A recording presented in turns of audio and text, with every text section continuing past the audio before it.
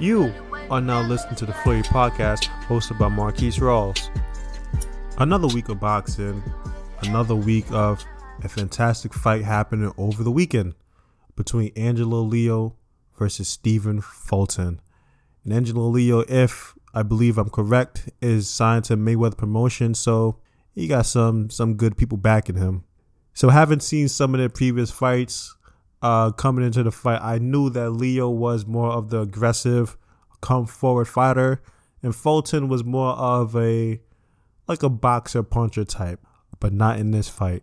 In this fight, something in him said, nah, he got to bring the fight to Leo, and that's exactly what he did. He fought in the pocket. He was coming forward. I believe Leo was coming forward majority of the fight, but Fulton did not shy away from him. Fulton didn't run around in circles. He didn't fight off the ropes a lot during the fight, and he just knew, I can beat this guy on every single level. I can beat him distance using the jab, which he sort of did in the early rounds a little bit, but he abandoned that for at least like 9 to 10 rounds of the fight. And he knew, I can beat him on the inside, and that's exactly what he did. He showed it's just different levels in boxing. It's different levels. And Leo, he tried his best, and I give him the utmost respect because he fought a good fight, but Fulton was just better. His counters were cleaner. His defense was more sturdy, and his punches to the head were more deadly. Leo did do some really good body work, I will say, but he didn't have the power. He didn't have the power for his body shots to be as effective to negate some of the things that Fulton was doing. Yes, I believe he landed over 100 body shots. I believe so. And it didn't slow Fulton down not 1 inch. Not 1 inch. So that just lets you know how strong and tough of a fighter that Fulton is. And correct me if I'm wrong. I may be wrong. Stephen Fulton, the best junior featherweight in the world right now. After that performance last night, he's at least top 3. At least easy top 3. At least after that performance. Okay? I may have been reaching or exaggerating by saying the best, but he's definitely top 3. Definitely top 3. Now he just has to fight the other top names in that division to really see if he can be the best. And I have the utmost faith that he can beat all of them. I am now a fan. I'm a fan. Stephen Fulton, I'm checking out for you. The world will be watching you, waiting for your next fight. So do good, champ. Moving on, I'm going to start talking about some of the upcoming fights in the heavyweight division.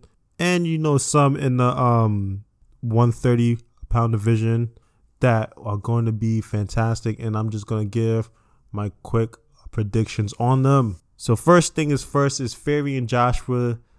Eddie Hearn, who I don't like. If you listen to the previous episode, I don't like him. But he said the contracts have been made. All they are doing is wait for them to sign it. I've said already I have Tyson Fury winning because he is just too good. Is Anthony Joshua stronger than him? Yes, Anthony Joshua can punch harder than him. He's stronger than him. But Tyson Fury, he could take a fucking punch. He could take a fucking punch and rise up like a goddamn phoenix or the fucking Undertaker, and he could beat you.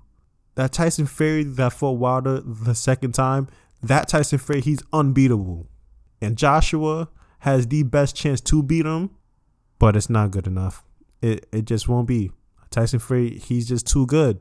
Now, maybe Tyson Fury might have an off day or an off night. He might eat a bad burger. He might eat some tainted meat, and Joshua might get lucky, but the chances of that happening, a little slim to none, okay? So I have Tyson Fury winning that fight. They said that they are looking for it to happen in the summertime in Saudi Arabia, and if you follow me on Twitter, I already tweeted, do not bring this Saudi Arabia shit to me, and that's exactly what the hell they did. That's what they did. These are two fighters from Europe. Why the fuck are you not having a fight in Europe? I would love for this fight to happen at the O2 Arena. That's what I want the fight to happen, rather the O2 Arena or Wembley Stadium. Or is it arena? Is it stadium or arena? Whichever one it is. I want it to happen at one of those two places. Don't come to me with this Saudi Arabia shit. Okay? And nothing against Saudi Arabia. Nothing against them.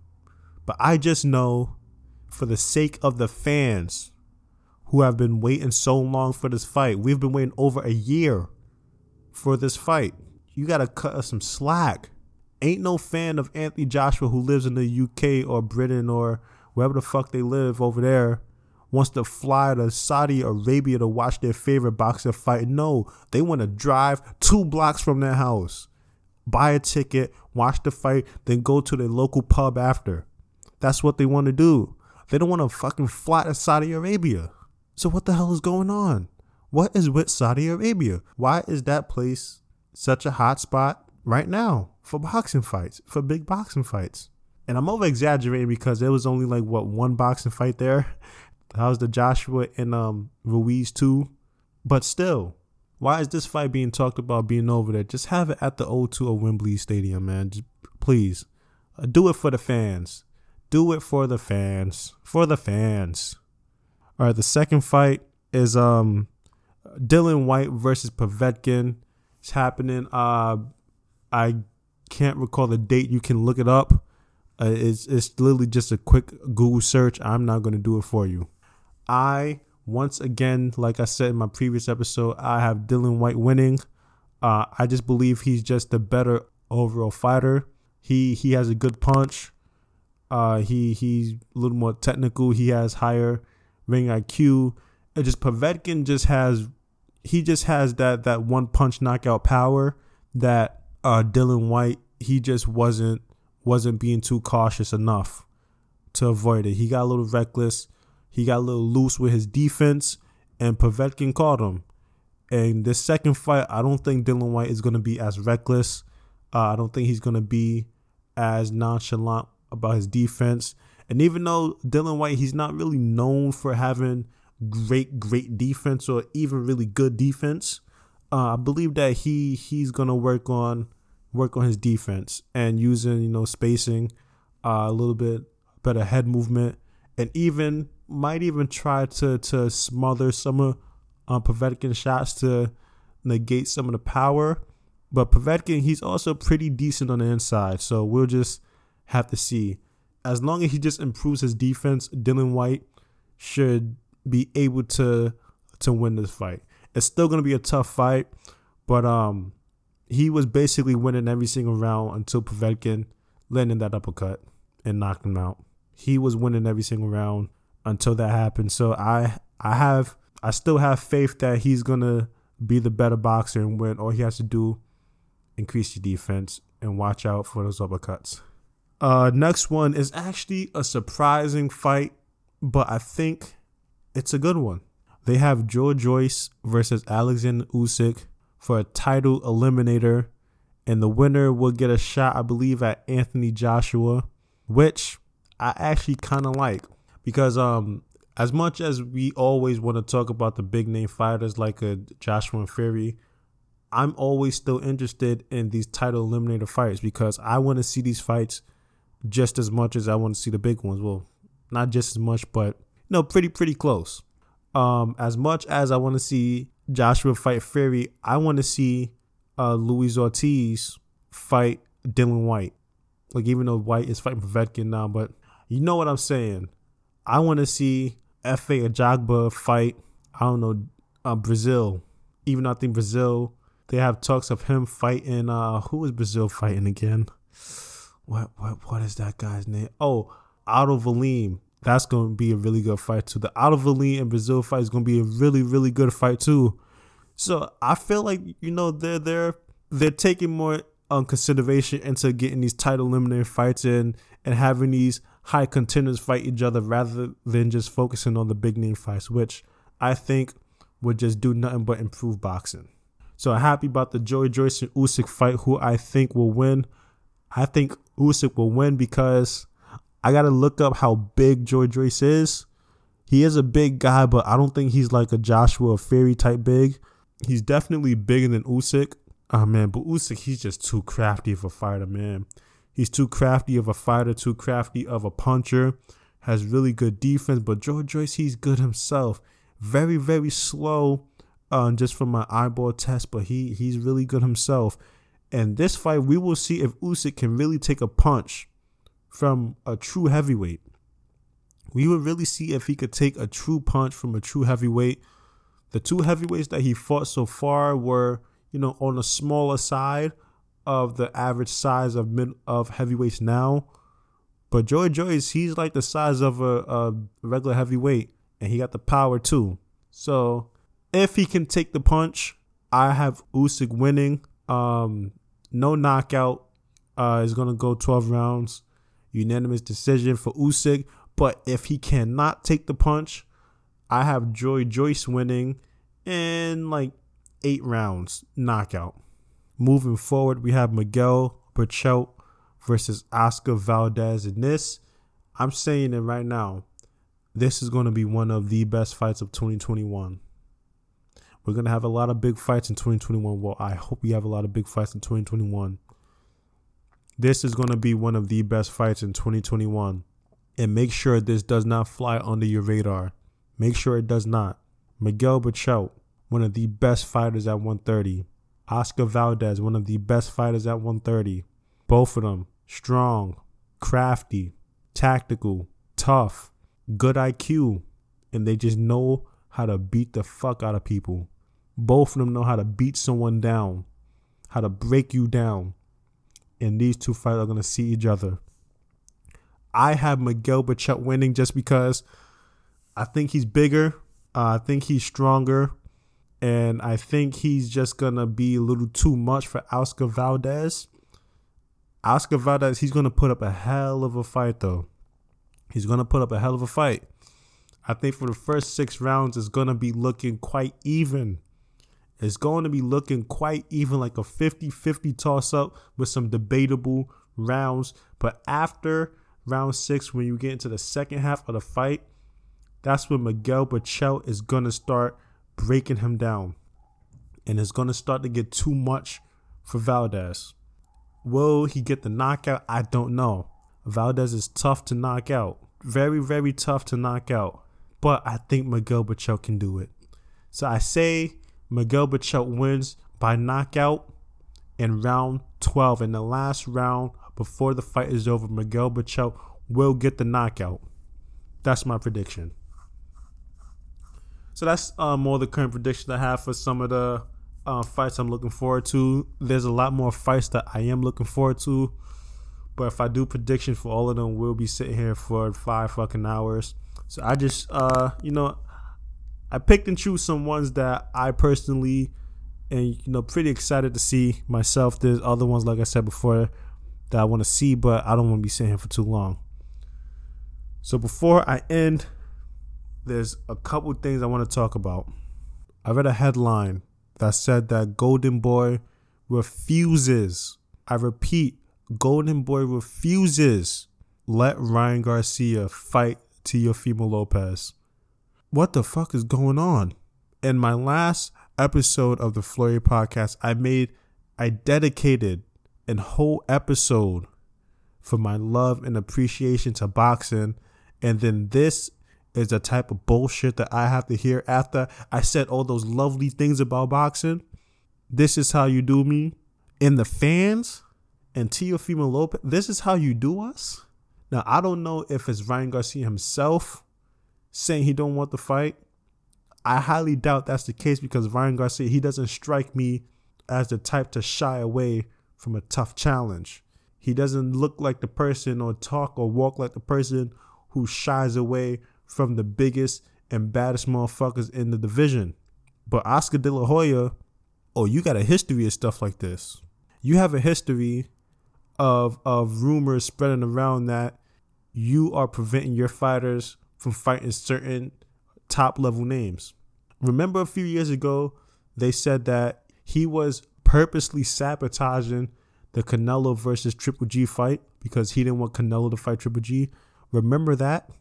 I remember it, and I'll never forgive you for it.